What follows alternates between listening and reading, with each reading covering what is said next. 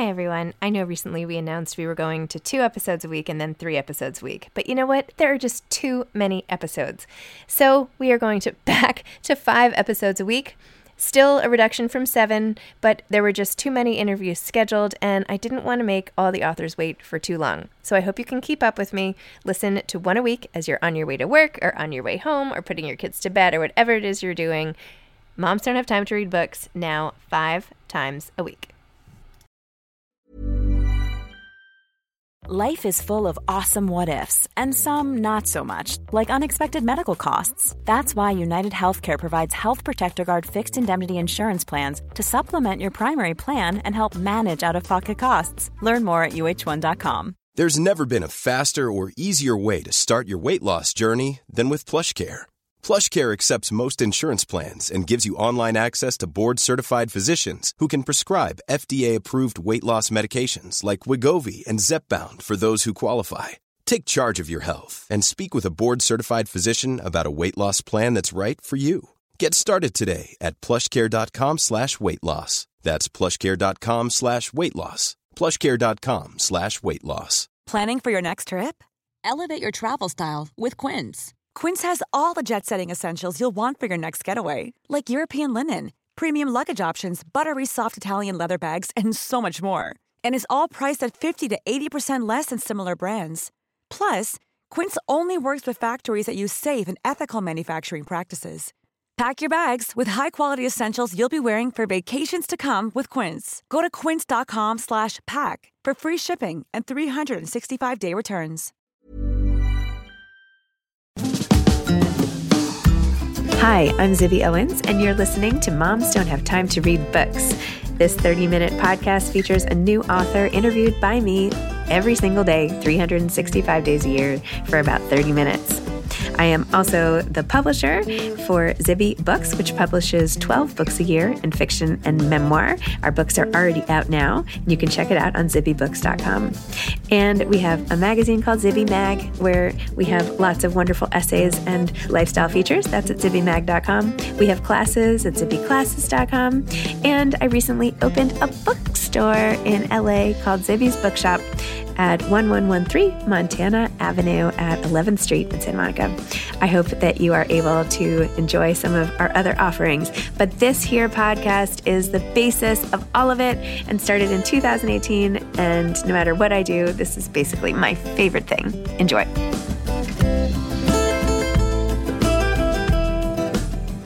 Today is Monday, October 16th, and I just interviewed Rabbi Diana Fersko. She is the senior rabbi of the Village Temple in downtown Manhattan and the author of We Need to Talk About Antisemitism. Our conversation was so timely that I am releasing this as a bonus episode. Rabbi Fersko served as National Vice President of the Women's Rabbinic Network and is a member of the New York Board of Rabbis. She received her rabbinic ordination from Hebrew Union College, Jewish Institute of Religion, where she also earned a master's degree in Hebrew literature. For more than a decade, Rabbi Fersko has been preaching and teaching about anti-Semitism. I hope that this episode gives some comfort to all of us out there who are deeply troubled by what has gone on with the massacre in Israel by Hamas terrorist group. And I've been posting a lot on my own social media at Zibby Owens about this, how upset I am on behalf of everyone and everything. And you can follow my thoughts and feelings about it there, but wanted to get a rabbi's perspective on what we can do to help, what Jewish people can do, what non-Jewish people can do, how to talk to our kids, how to make decisions, and all of that. I hope you find this to be a balm for your frayed nerves at this time. Welcome, Rabbi Fersko. Thank you so much for coming on Moms Don't Have Time to Read Books to discuss your book, We Need to Talk About Anti-Semitism, which came out in August of this year and literally could not be more timely, prophetic. I was reading your chapter about Israel. I mean, it's really unbelievable. So thank you for coming on. Thank you for having me. First of all, you explain why, but tell listeners when and why you decided to write the book and what was sort of the final straw that said, okay, I'm making this into a book. I've been thinking about it long enough. Sure. So I've been preaching and teaching about anti-Semitism for the past 10 or so years. I'm a congregational rabbi. And that affords me the privilege to speak from the Bima and to talk about urgent moral issues. And one of the issues that I saw rising in the world of my congregants and just the world in general was anti-Semitism. And so I spoke about it frequently. And, there was some pushback because it's hard to even fathom this, but anti-Semitism was not in the news. And in fact, if you grew up like I did, it really felt like it was over in a lot of ways. It was a history, something we learned about, we went to museums about, we heard testimonies about, but it wasn't us. So at that time, it certainly wasn't a popular thing to discuss. But of course, I kept talking about it because I kept seeing it in ways that just made me really uncomfortable. And the more I kept speaking about it, people started sort of coming forward to me with their own stories. Something at my child's school made me really uncomfortable. I'm not sure what college to send my daughter to because I heard that there was some Israel hostility on campus. Things like that kept creeping up, and the stories became more and more troublesome and urgent. And then in 2020, my synagogue was attacked with a baseball bat, the glass door. And it was during the Black Lives Matter protests. And I say that just to give some context, because there was a great deal of destruction that night of the protests in the city. So I'll never know what the attacker had in their heart. Was this targeted towards us specifically as Jews? Was it just a part of a night of larger aggression about other problems in our world? But for me, seeing the shattered glass of my synagogue broke my heart. It was reminiscent of other historic attacks against the Jewish people. And at that moment, I decided, I need to take my message wider. I think that as congregational rabbis, our platform is incredible to be with people, to hear people, to, speak out. But there are times where we need to reach out, beyond our immediate congregations. And I felt that this was one of those urgent moments. You talk in the book about microaggressions and the little things, as you just said, that what is this? Should I worry about this? Like our radar is up a little bit. And that led, of course, to some of the bigger questions that you write about. Talk about how even these little things how we're starting to creep in. Like, what are some of the things that you were seeing aside from college campuses? Sure. So small things. I was working out in the gym with a partner, and she was telling me a story about somebody, and she said to me, you know who that person is? She's Jewish, but pretty. To me, hello, big Jewish star. She knows what I do. She knows about my life. Obviously, the implication is you can't be both. Those two things are not consistent with each other, not Jewish and pretty, Jewish but pretty. Small comments like that, I think, are often very revealing. And they're very hard for us to know how to address. Do you make it really uncomfortable with your friend or your coworker or your supervisor? Do you call them out?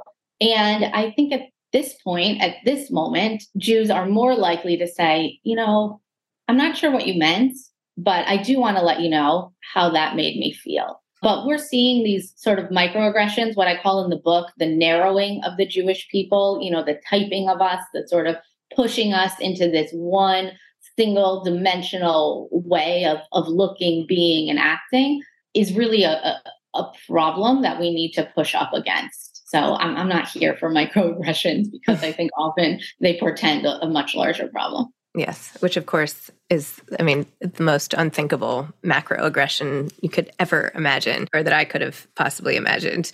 In the book, in the chapter about Israel, you conclude with sort of three tacks that we could take, knowing the history and everything that's going on now. And I'm wondering how you feel about it, given what's happened.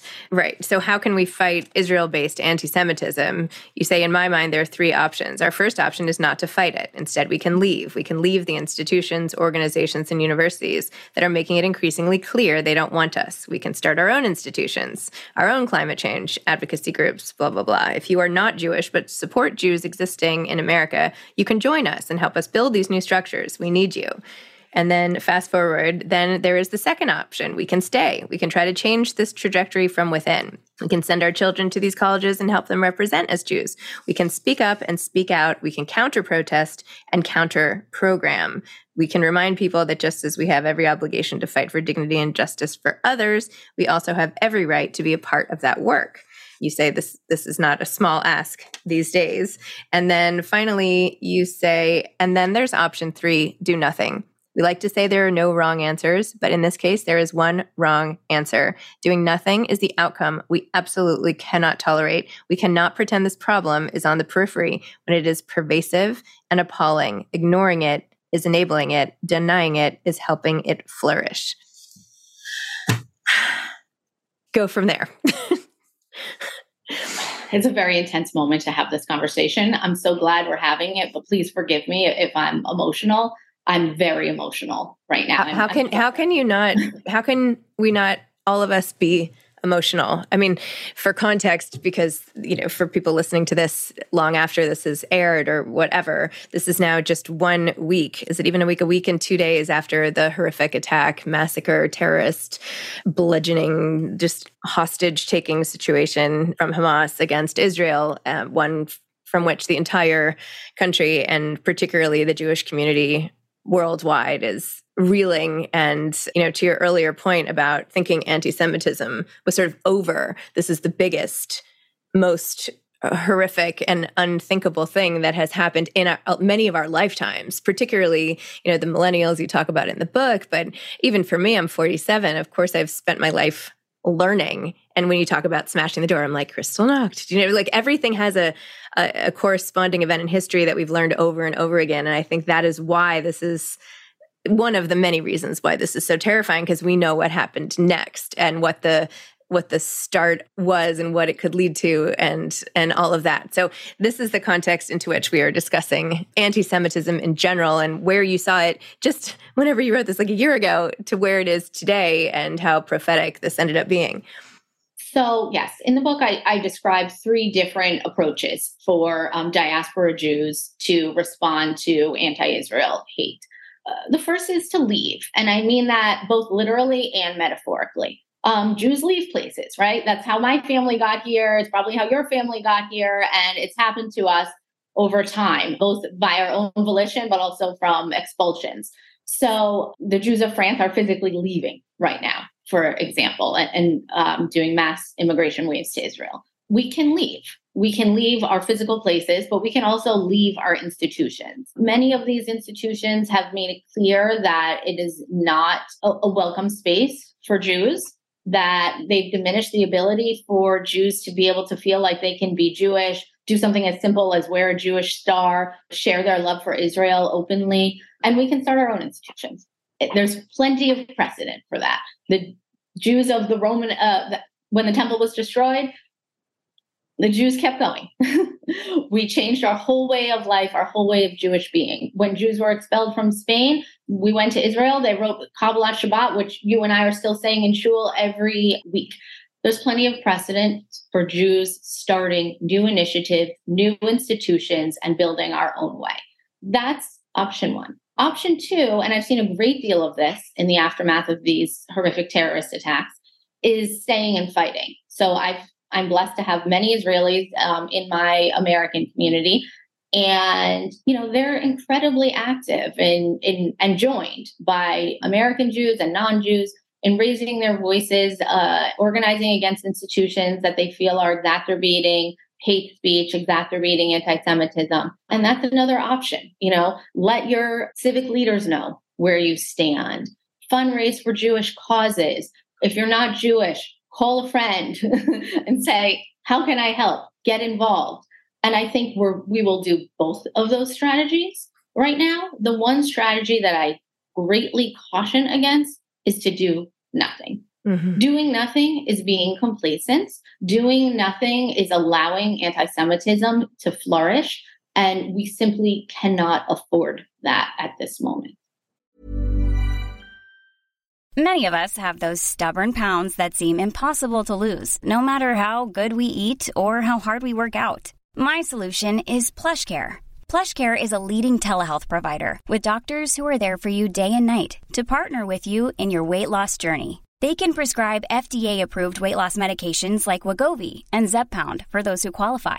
Plus, they accept most insurance plans. To get started, visit plushcare.com/weight loss. That's plushcare.com/weight loss. I'm Sandra, and I'm just the professional your small business was looking for. But you didn't hire me because you didn't use LinkedIn Jobs. LinkedIn has professionals you can't find anywhere else, including those who aren't actively looking for a new job, but might be open to the perfect role, like me.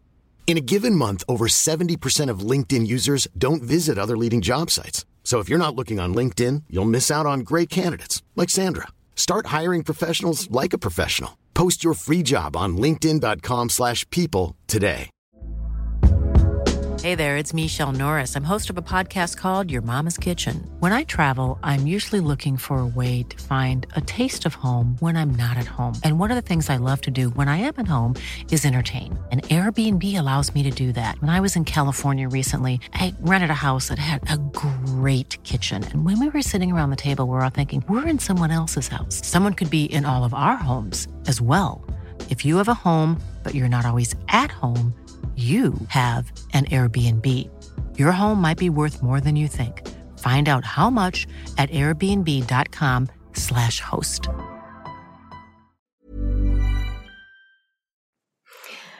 How are you talking to the congregation about what happened? How are you processing this? How are you personally handling this?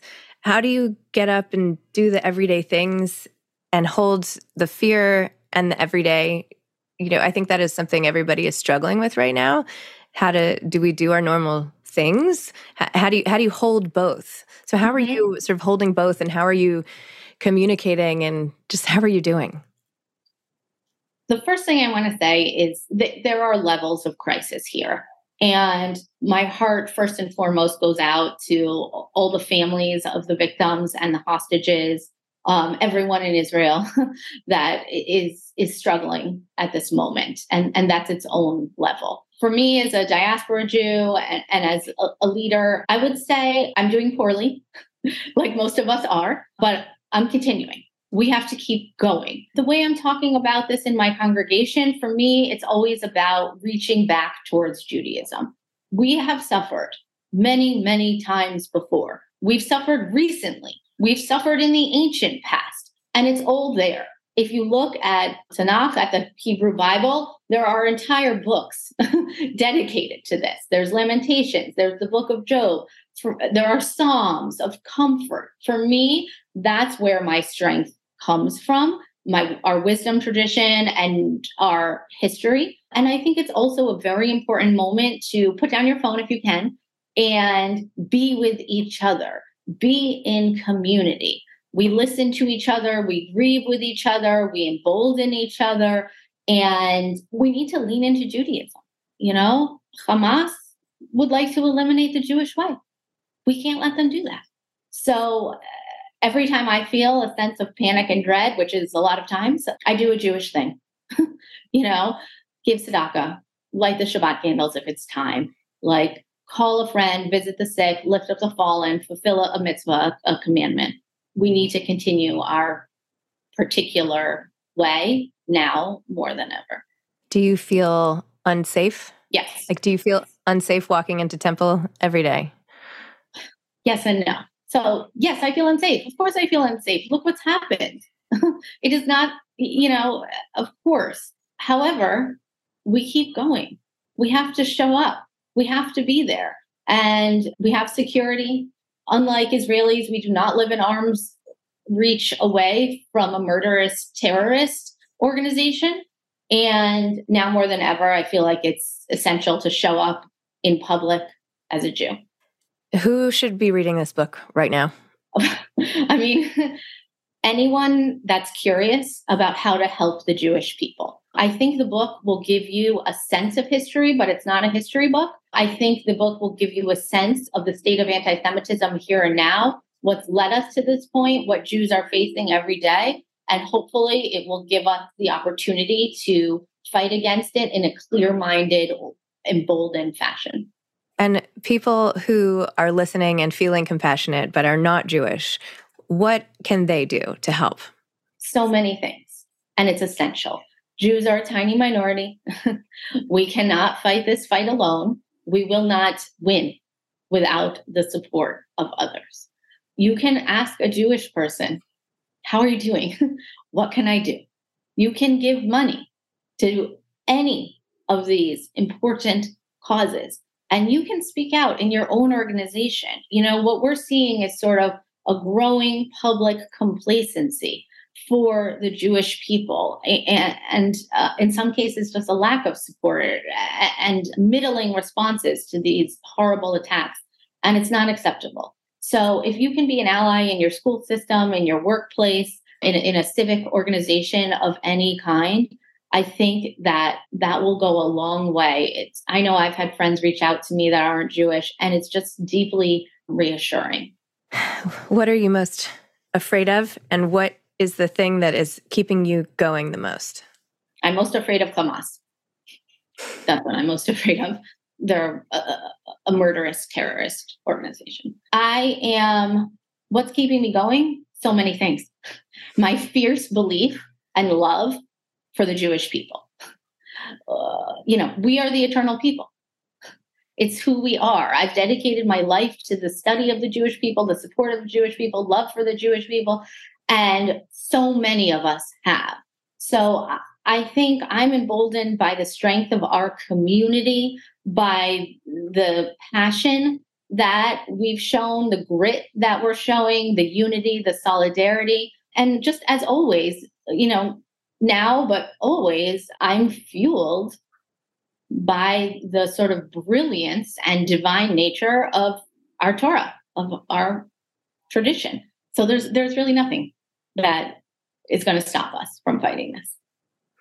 And sorry to keep asking you tactical questions, but I think a lot of people are looking for specific answers for all the Jewish people out there who are processing this, understanding the sort of new landscape and reality of life, of how people feel, people who are feeling very betrayed by people who are siding with opposition. And that's, another level of sort of emotion a lot of people I think today are going through.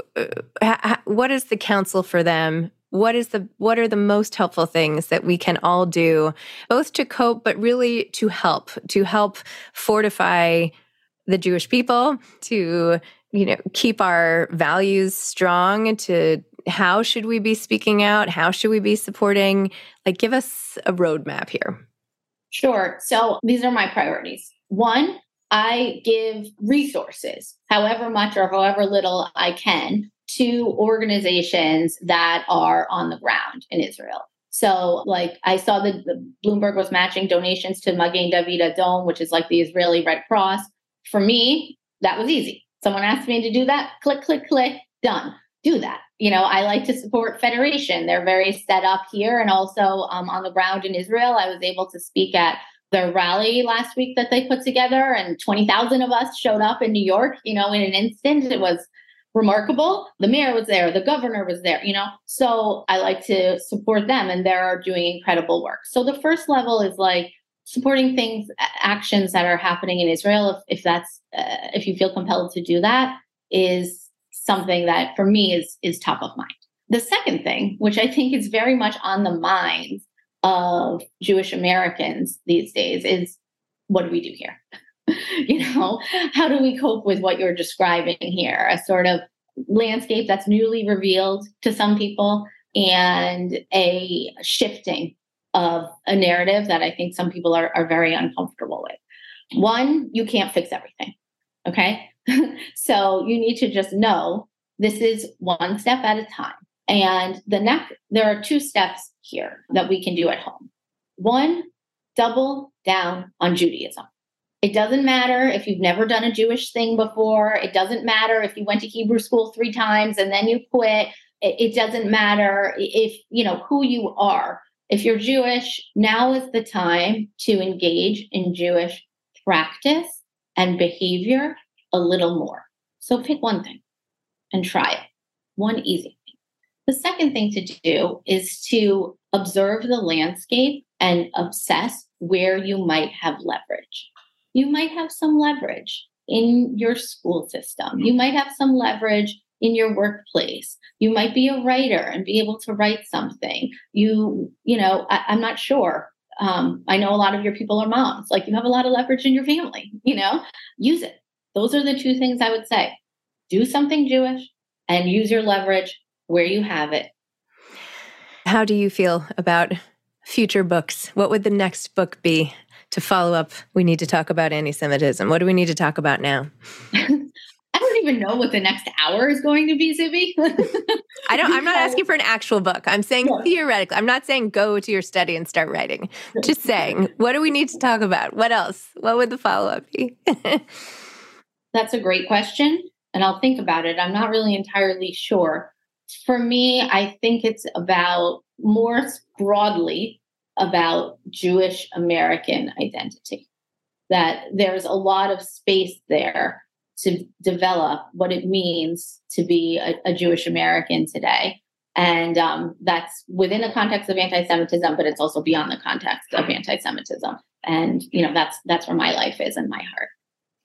Amazing. Any last thoughts for anyone going through this, or who maybe they're listening to this months ahead and who knows what will have happened in the interim? What thoughts of yours do you want to get out there? The most important thing is to have people to talk to. Be in a community. I think that helps process. I think that if you live on the internet, that will give you a great sense of anxiety that feels interminable, overwhelming, and unresolvable. And it will also give you a shallowness of existence. 3 lines is not enough lines to talk about what's happening here. And it's misleading, it warps things. So I think if you're a kid, march yourself into Hillel. If you're a college campus, find a Jewish youth group, find a synagogue community, a sports team, a friend group, whatever, where you can be yourself in person and see somebody else's humanity. If you're a mom, you know what to do. You're doing it. Call all your mom friends, reach out to your book clubs, go to your synagogue. I think moms are incredible in this moment. And I think the key thing to do is things will continue to happen. This will get more difficult on many levels. There will be, very, very difficult moments for so many people in the future. And it's very sad and heartbreaking. And I think when those things happen, you need to be able to have people to talk to already. So make your communities now. I love that. Rabbi, thank you so much. Thank you for talking today. Thank you for all the work you do. Thank you for this book. Could not have been more timely. I wish everybody would read it. So, me too. Thanks so much, Zibby. Good luck to you. Thank you. You too. Thanks for listening to this episode of Moms Don't Have Time to Read Books. Don't forget to follow me on Instagram at Zibby Owens and at Moms Don't Have Time to Read Books. Also sign up for my newsletter at zibbyowens.com and sign up for my virtual book club and meet lots of authors on Zoom every other week. Thanks so much to Steve and Ryan at Texture Sound for the sound editing. And thank you to Morning Moon Productions for providing this fantastic intro and outro music.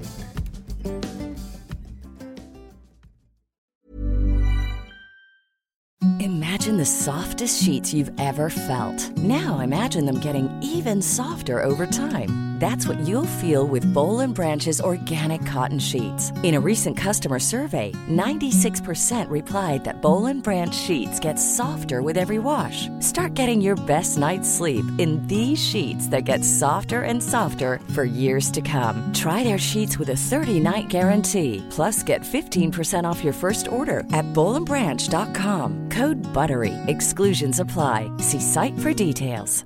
Mom deserves better than a drugstore card. This Mother's Day, surprise her with a truly special personalized card from Moonpig. Add your favorite photos, a heartfelt message, and we'll even mail it for you the same day, all for just $5. From mom to grandma, we have something to celebrate every mom in your life. Every mom deserves a Moonpig card. Get 50% off your first card at moonpig.com. Moonpig.com. Planning for your next trip? Elevate your travel style with Quince. Quince has all the jet-setting essentials you'll want for your next getaway, like European linen, premium luggage options, buttery soft Italian leather bags, and so much more. And is all priced at 50 to 80% less than similar brands. Plus, Quince only works with factories that use safe and ethical manufacturing practices. Pack your bags with high-quality essentials you'll be wearing for vacations to come with Quince. Go to quince.com/pack for free shipping and 365-day returns.